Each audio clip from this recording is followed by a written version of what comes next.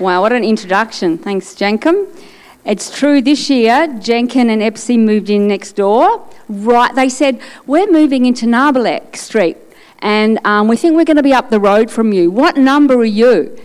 And I said, number 2. And they said, we're number 4.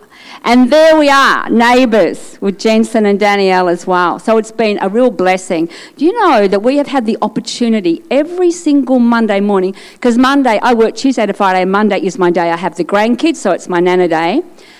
Jenkins starts late that day, Epsi has the day off. Every Monday morning we meet at my house with the kids and we pray. We pray for our neighbourhood, our town, our families, our church.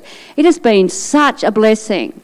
You know, I have seen definitely changes in my family since we've just gone deeper in more regular prayer, which is just an awesome thing.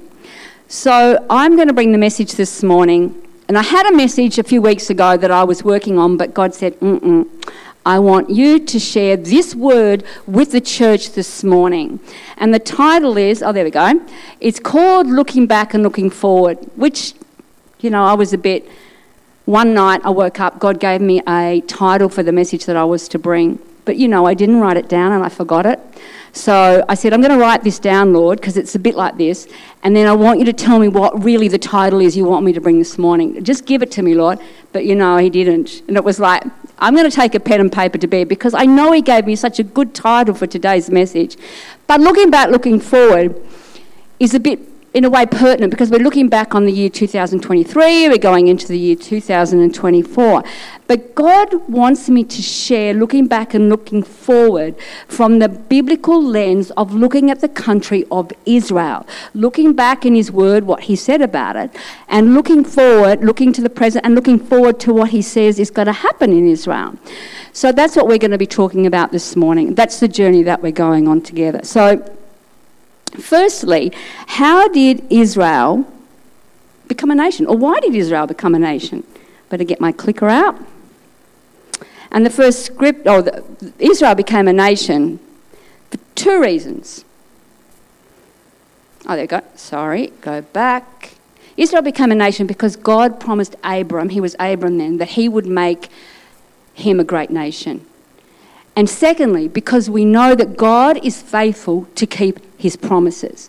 God does not deny himself. God is God. And what he says goes. So they're the 2 reasons Israel became a nation. God is faithful to his word and he made a promise to Abram.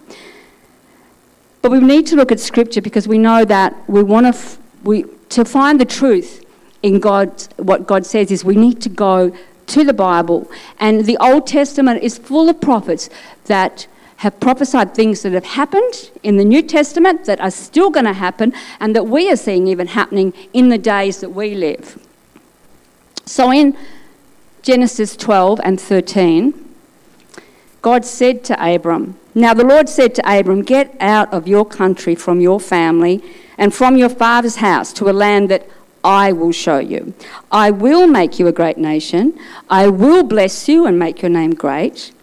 I will bless those who bless you, and I will curse him who curses you.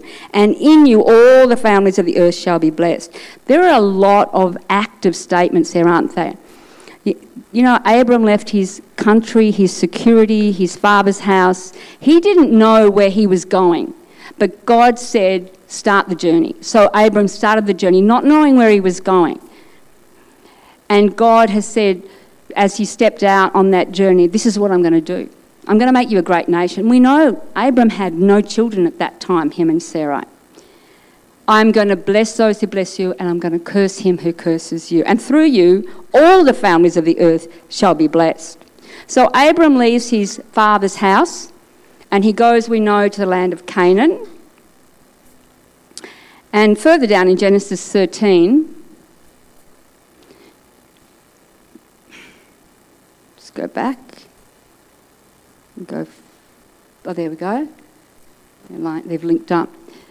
God says to Abram, he says, all the land you see, I give to you and your descendants forever. That's a promise. All the land that you see, the land of Canaan, is for you and your descendants forever. And Abram has a discussion with God, and so down in Genesis 15, we read this scripture. Abram is sort of questioning God. He wants to know, well, that's what you say, God, and I believe you, but how do I really know that's going to happen? And so God says, I am the Lord who brought you out of Ur of the Chaldeans to give you this land to inherit it. And Abram replied, Lord God, how shall I know that I shall inherit it? And so God says to him, bring me a heifer and bring me the goats. Remember, he's going to cut covenant with Abram, because in the Old Testament, when you gave a promise and you gave your word, you cut covenant with that person. And so they brought the animals, the heifer, the turtle dove, the pigeons, the goats, and cut them through the middle, so there was bloodshed. And then both parties would walk through the middle, and blood was shed. And this was how they cut covenant. And it was a covenant unto death. So God is showing Abram that not only have I given you my word, but I'm cutting covenant with you so that you know that you inherit this land, you and your descendants, forever. It is your land. Amen? Oh, thanks. I think I must have a bit of a, what do you call it, a loose finger. So, and I didn't touch it then, it was down, so it's very touchy. I just wanted to show you in Genesis 32, this is the first time we see the name Israel actually in the Bible. It's when Jacob was on his own and he wrestled with the man till break of day. And when the day was breaking, the man said to him, which could have been an angel, some commentaries say, or it could have been God himself. At the break of day, the man says, let me go. And Jacob goes, no, I'm not going to let you go till you bless me. And he says, what is your name? And he goes, I'm Jacob. And the man says, from now on, you shall be called Israel, because you have struggled with God and men and you have prevailed. And that's the first time in the Bible we see the introduction of the name Israel. And it was given to Jacob. Remember, Abram had Isaac. Isaac went on to have Jacob. So it's the lineage of Abram. Now, the Jewish people were in the Promised Land. They were in the land of Canaan, which they then called Judea, and they were walking with God, but they rebelled in their walk, and they worshipped idols. The men often married foreign wives. They brought them in. They worshipped their idols. They weren't walking with God. In Isaiah it says, you praise me with your lips, but your heart is far from me. And so God allowed the Jewish people to go into exile twice. First, they went taken into Babylon. King Nebuchadnezzar came in, he destroyed the temple of Solomon, and he took captive Jewish people back to Babylon. Remember, Daniel was part of that? And it was already prophesied through the prophets, Jeremiah, that they would be there for 70 years and then they would be allowed to go back to their homeland. And what God was doing was, because they were rebellious, he allowed this, because he wanted them to know that he was their Lord and they needed to worship him and him only. So when they went back to the land, they went back with a purpose to rebuild the temple that had been destroyed by the king of Babylon. And we know that through Nehemiah, through Ezra, that they went back, they rebuilt the wall, the temple, praise came back in, they walked with God again. But again, as time went on, they were rebellious again. So God allowed a second exile, and this is what we call the diaspora, when the Jewish people were dispersed globally throughout all the world. And that was prophesied as well in the Old Testament. I'm not going to bring all the scriptures, but I'll show you a few. When you read the minor prophets and the major prophets, they predicted the Jewish people would be dispersed throughout the world. They predicted they would go into captivity in Babylon for 70 years. So when the people come back into the land after they've been held captive in Babylon, there were other countries that came and they dominated and they ruled. But I'm just going to focus on the Roman Empire that came in. So the Roman Empire came in and they controlled the area of Judea. And that was when Jesus was born. He walked on the earth. That was when there were Roman ruling at the time, the Roman authorities there. And they were very cruel. And they They didn't like the way the Jewish people honoured their God, their Father God. They loved their God. They loved the holy city of Jerusalem. And, for so many feasts for the Jewish people during the year, they would have to return to Jerusalem. Do you remember when Jesus was 12 years old and he went with his family to celebrate Passover in Jerusalem? They all travelled there. So there were some feasts throughout the year the Jewish people travelled to Jerusalem. And the Romans didn't like this. And so what they did, and the Jewish people, at times they revolted because there were uprisings because the Roman control was so cruel. So the uprisings weren't successful, and the Roman occupation actually stopped access to the holy city of Jerusalem, so the Jewish people couldn't go there. And they actually changed the name of Jerusalem. There was another revolt. The Jewish people rose up, and the Romans, to stop that connection with the land of the Jewish people, renamed Judea, Syria, Palestina. And that's the first time we hear the name Palestina or Palestine introduced into history. And it was the land of the Jewish people who were living there in Syria, Palestina, full of Jewish people. So a lot of the Jewish people, because of the Roman cruelty, started trickling away. They went into other countries that were governed by, the Roman occupation also went into other countries, and that's where often Jewish people went as slaves. And they started to disperse from the land. In Zechariah, through his prophet, God spoke to the people, and he said, now Zechariah lived hundreds of years before Jesus even walked on the earth.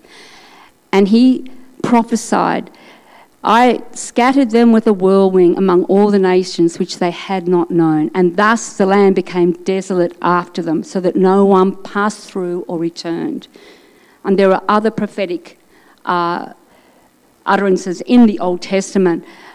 But what God said was, I'm going to scatter you, and I'm going to scatter you among all the nations which you had not known. And the land is going to be desolate, and it's going to be barren, and no one's going to want to come back there. And that's what happened. The Jewish people, they left their homeland that God had given them, and they were scattered around the world, and they established themselves in different countries. They had businesses, they had children in the countries that they were living in, they learned the languages, they became planted around the world in the different countries. But that covenant that God made with Abram, that the Jewish people would always have their homeland in the land that he gave them, was always there. God always had a plan for Israel, and he was always going to bring the Jewish people back to the land. And that was also prophesied throughout Scripture and the Old Testament. In Ezekiel 37 and 21 it says, surely I will take the children of Israel from among the nations wherever they have gone, and I will gather them from every side and bring them into their own land. In Amos, I will bring back the captives of my people Israel. They shall build the waste cities and inhabit them. They shall plant vineyards and drink wine from them. They shall also make gardens and eat fruit from them. I shall plant them in their land, and no longer shall they be pulled up. So God has a plan that when he brings them back, they are no longer going to be pulled up from the land I have given them. And this is what says the Lord, their God. In that, when the Jewish people dispersed, the land became barren, the land became a desert. And how do we know this? When you look at some of the writings, I don't know if you've heard of Mark Twain, he's a famous one. Mark Twain and also Nachmanides, I should say. Nachmanides was, anyone heard of him? Jensen has. Thanks, Jensen. Nachmanides was a Spanish biblical scholar. And in the year 1267, he left Spain to travel to Jerusalem. He wanted to go to the holy city. And this is what he wrote about the country of Judea, or Syria, Palestina, or Palestine. He went to Jerusalem and he wanted to pray with other Jewish people, and he says, I could not find 9 other Jews to pray with in the holiest city of the Jewish people. And he went on to say, many is Israel's forsaken places, and great is the desecration. Jerusalem is the most desolate place of all. So it was, as Jesus said, it was barren, it was desolate. No one was returning. Mark Twain went there. He was an American writer, scholar, in 1867. And this is what he said about Israel. Well, one may ride 10 miles and not see 10 human beings. So it was desolate. And he said, can the curse of a deity beautify a land? Because he was a Christian man, knew his Bible, and he knew that God had said, I'm going to disperse you. The Jewish people are going to be scattered like the wind all across the globe, and I'm going to make this land barren and desolate. But one day I will bring them back. And he's actually going, it's so barren and desolate, it's like, how is God going to do this? Make it a country that is fertile and fruitful again.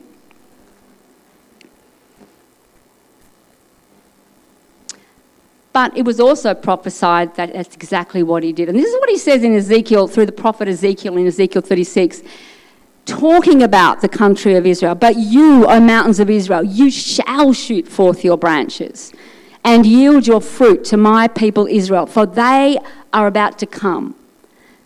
For indeed I am for you, and I will turn to you, and you will be tilled, and you will be sown. I will multiply men upon you, and all the house of Israel, all of it, and the cities shall be inhabited, and the ruins rebuilt. And then they shall know that I am the Lord. That's why he's doing it. He's bringing them home. He has a covenant promise with Abram that he's going to fulfill and keep, and so he's going to bring the people home. And who knows that in the late 1800s, people started to trickle back to the land. First of all, there were kibbutz farmers. They started to establish kibbutzes, make the land arable, reclaim the land, grow fruit, grow vegetables, but just a trickle of them. Then came World War I. We're just going forward, but there still weren't many Jewish people living in the land. And there was a declaration made because people realised, the Balfour Declaration, that the Jewish people needed to have a homeland of their own, and they didn't have one. World War II came, but it didn't happen. Then World War II came, and we know that anti-Semitism that was already bubbling was fanned to flame by the Nazis, by Hitler, and that 6 million Jewish people were annihilated in that time. And it was just following this that the United Nations made a vote that Jewish people should have their own homeland and feel safe in their own land. And they knew that Jerusalem was the holiest of cities, and they drew out a map and they presented it to the Jewish people, and they said, yeah. So they also, at the same time, because Arabs had started to come in to work for the kibbutz farmers because there was wages to be made from surrounding Arab countries. That's why they went in to work for Jewish people. So they also at the time said, we'll make a state for the Arabs as well, we'll make a separate state. So they presented that, and the Arabs said no. What they wanted was the whole land. So the Jewish state went ahead, and on May the 14th, 1948, Israel was declared a state by the Prime Minister at the time, David Ben-Gurion. So Holocaust survivors were being brought in boatloads back to the land now of Israel. There were the kibbutz farmers, and people started trickling back. Let's look how God intervened and, kept his promise to Israel that he would bring them back to the land. But not only would he bring them back to the land and make it fertile, but he's going to protect them. His hand is on them.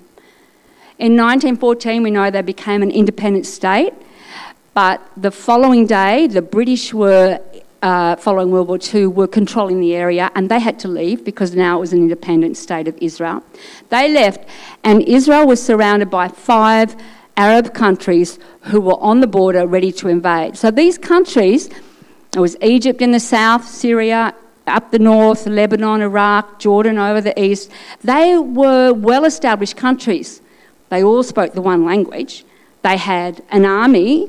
In Israel, They didn't have a national language. Because you can imagine, these Jewish people were living all around the world, so they spoke different languages, all coming back together. The Hebrew language had to be reignited. They didn't have a unifying language. They didn't have an army. There was no IDF. They were a brand new country. They had the kibbutz farmers that they put rifles in the hands of, the Holocaust survivors who were weak, and the yeshiva boys are boys that go through ministry, might becoming rabbis or, working in the synagogue. And they had to go and fight. They didn't speak the language and they had never fought before. But God had his hand on the Jewish people. And they were victorious. Not only were they victorious against 5 invading Arab countries with armies, they actually gained 20 to 30% more land than they were given initially. Amazing. No one went to help them. They were completely on their own. No other country came to their aid. And there was I'm just going to touch on a couple of wars where you can see where God's hand was on them. But there's been more skirmishes, there's much more to the history than this brief overview. In 1967, the Six-Day War, they call it, Israel, against all odds, quadrupled in size. They had Syria coming from the north, Jordan from the east, and Egypt from the south. And at that time, that Jordan controlled part of the old Jerusalem, the old city, and also the West Bank. Israel took it back, captured that land. Egypt controlled Gaza. Israel took Gaza during that war. And they took the Golan Heights from Syria. Again, against all odds, and quadrupled their territory this time. So they haven't even been a country for 20 years. And the Yom Kippur, this is the last war I'm going to touch on, is the Day of Atonement, a big feast day for Jewish people. When Jewish people fast, they stay home. It's a public holiday, so they're completely unprepared. And at this time, Syria and Egypt decide they're going to simultaneously invade. And you can see that Syria had 1,400 tanks and Egypt had 100,000 soldiers. One was coming from Syria from the north. They wanted the Golan Heights back, and Egypt was coming from the south. But again, miraculously, God allowed or intervened, and Israel won that war. There were peace treaties later on, and they offered the people of Israel offered Gaza back to Egypt and the West Bank back to Jordan when they made peace treaties later. But Jordan said, we don't want it, and Egypt said, we don't want it either. Eventually, Israel did leave Gaza in 2005, brought all the Jewish people that were living there. I think something like 65 or 75,000 people had to leave their homes, their businesses, because they said, we're giving this land back to the people who now call themselves Palestinians, because Israel became an independent state in 1948, changed the name from Palestine to Israel, and later the Arabs decided they would take up the name Palestine and become Palestinians. But it was after Israel was made a state. And so they left on 2005 for Gaza to run the country themselves without any Jewish people living there. This is just an article from a guy called Michael Bowes who writes about the miraculous birth of Israel. And it's a great article if you get a hold of it. And he quotes scripture, how scripture relates to the miraculous birth of Israel. And this is just one of his quotes. He says, "There is no other country on earth that was driven from its ancient homeland only to return 2,000 years later. And to this day, the Jewish people have continued to make their way back to their God-given land." They have a name for it. They call it Aliyah. And Jewish people, they now have, I think it's close to 9 million people there. I could be wrong. But people are coming back. And even since the war in Gaza, Jewish people around the world are still coming back because they know that that's the country where they feel safe, where they'll be protected. That is their national homeland. And this is what God spoke through the prophet Zechariah. He said about Israel, he said, He sent me after glory to the nations which plunder you, for he who touches you touches the apple of his eye. And surely I will shake my hand against them. So to God, Israel and the Jewish people are the apple of his eye. And you touch him and he will shake his hand at you. Why do you think they won all those wars? God will not have anyone annihilating the Jewish people or claiming the land. God is for them. He made a covenant that goes back to Abram, and he's keeping that covenant. Where is Jesus coming on his second coming? Back to Jerusalem. And why is Satan angry and wants to do work quick? It's because he doesn't want Jesus to come back, his second coming, and he doesn't want the land of Israel to be there, and he doesn't want the Jewish people there. That's why we see such a rise of anti-Semitism. They say since, just to give you an idea, since October the 7th slaughter of the Jewish people when Gaza invaded into Israel has not been seen since the Holocaust. There have not been seen such atrocities since the Holocaust. And some people even say they are worse. And I'm not going to go into them, but these people were civilians. There were some soldiers, but they were targeted first and killed, and it was civilians who had no defence. There were children and elderly people and women, and they were butchered, slaughtered, pillaged. Not only did the terrorists come in, but once that border was down, they allowed civilians, Palestinian people from Gaza, to come in and have their way. And as they went, they picked up machetes, axes, whatever they had. So it wasn't just the terrorists who went in.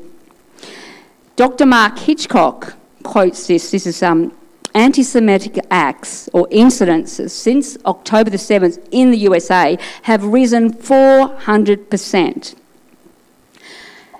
I heard a quote for Australia that anti-Semitic incidents have risen 482%. And that's, I think, was on the ACL.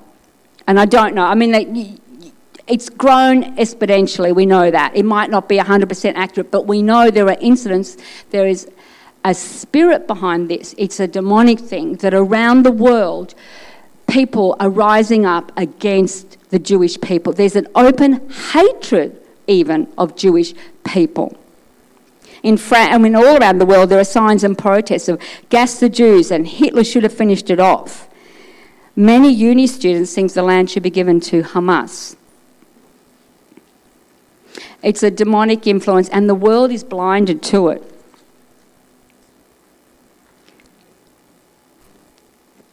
I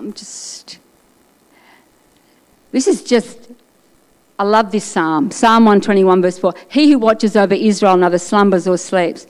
No matter what is going on, we know God is in control. There was a terrible slaughter on October the 7th, but amazing miracles have happened since.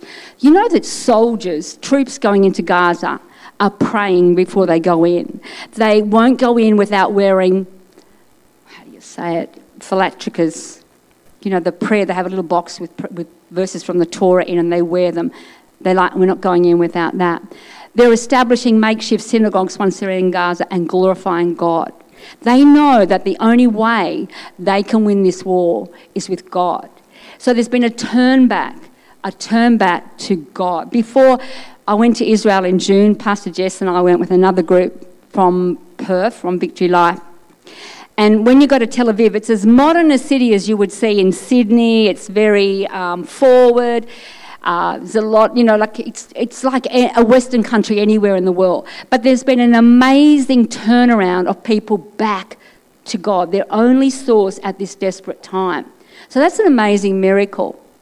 I also heard that when Hamas came in on October the 7th from Gaza, and when the IDF soldiers finally pushed back, went in and grabbed lots of ammunition that they had, they realised that what they had intended was a far bigger onslaught than actually what happened. They had so much ammunition, it could have killed tens of thousands of people. They were planning to go in further into the cities. So that's God's hand again. We know atrocities happen, but God's hand is also, He's working. In Malachi, God says, "For I am the Lord, I do not change. Therefore, you are not consumed, O sons of Jacob." Sons of Jacob, we know, are the Jewish people. They are not going to be consumed. We can be sure that if God's word is true, they are not going to be annihilated.